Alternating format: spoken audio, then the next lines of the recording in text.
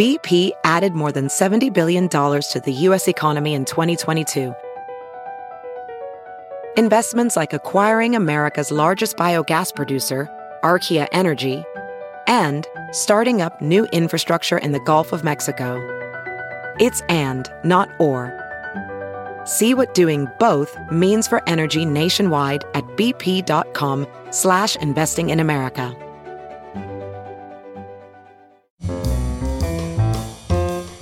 This is Merriam-Webster's Word of the Day podcast for Tuesday, March 8th. Brought to you by the new Merriam-Webster's Advanced Learners English Dictionary, designed for students and teachers of English as a second language. Learn more at learnersdictionary.com. The word of the day for March 8th is DEEM, spelled D-E-E-M. DEEM is a verb that means to come to think or judge, consider. It can also mean to have an opinion or believe. Here's the word used in a sentence.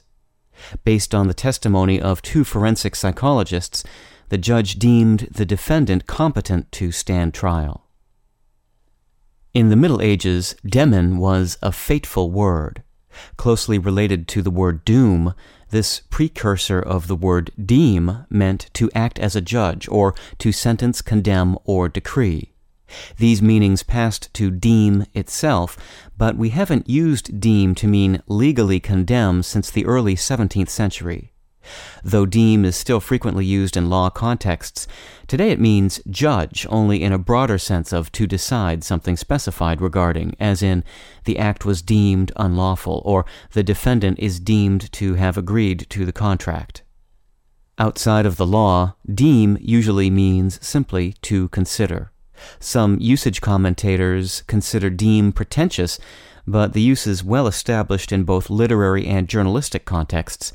We deem it perfectly acceptable. With your word of the day for Tuesday, March 8th, I'm Peter Sokolowski.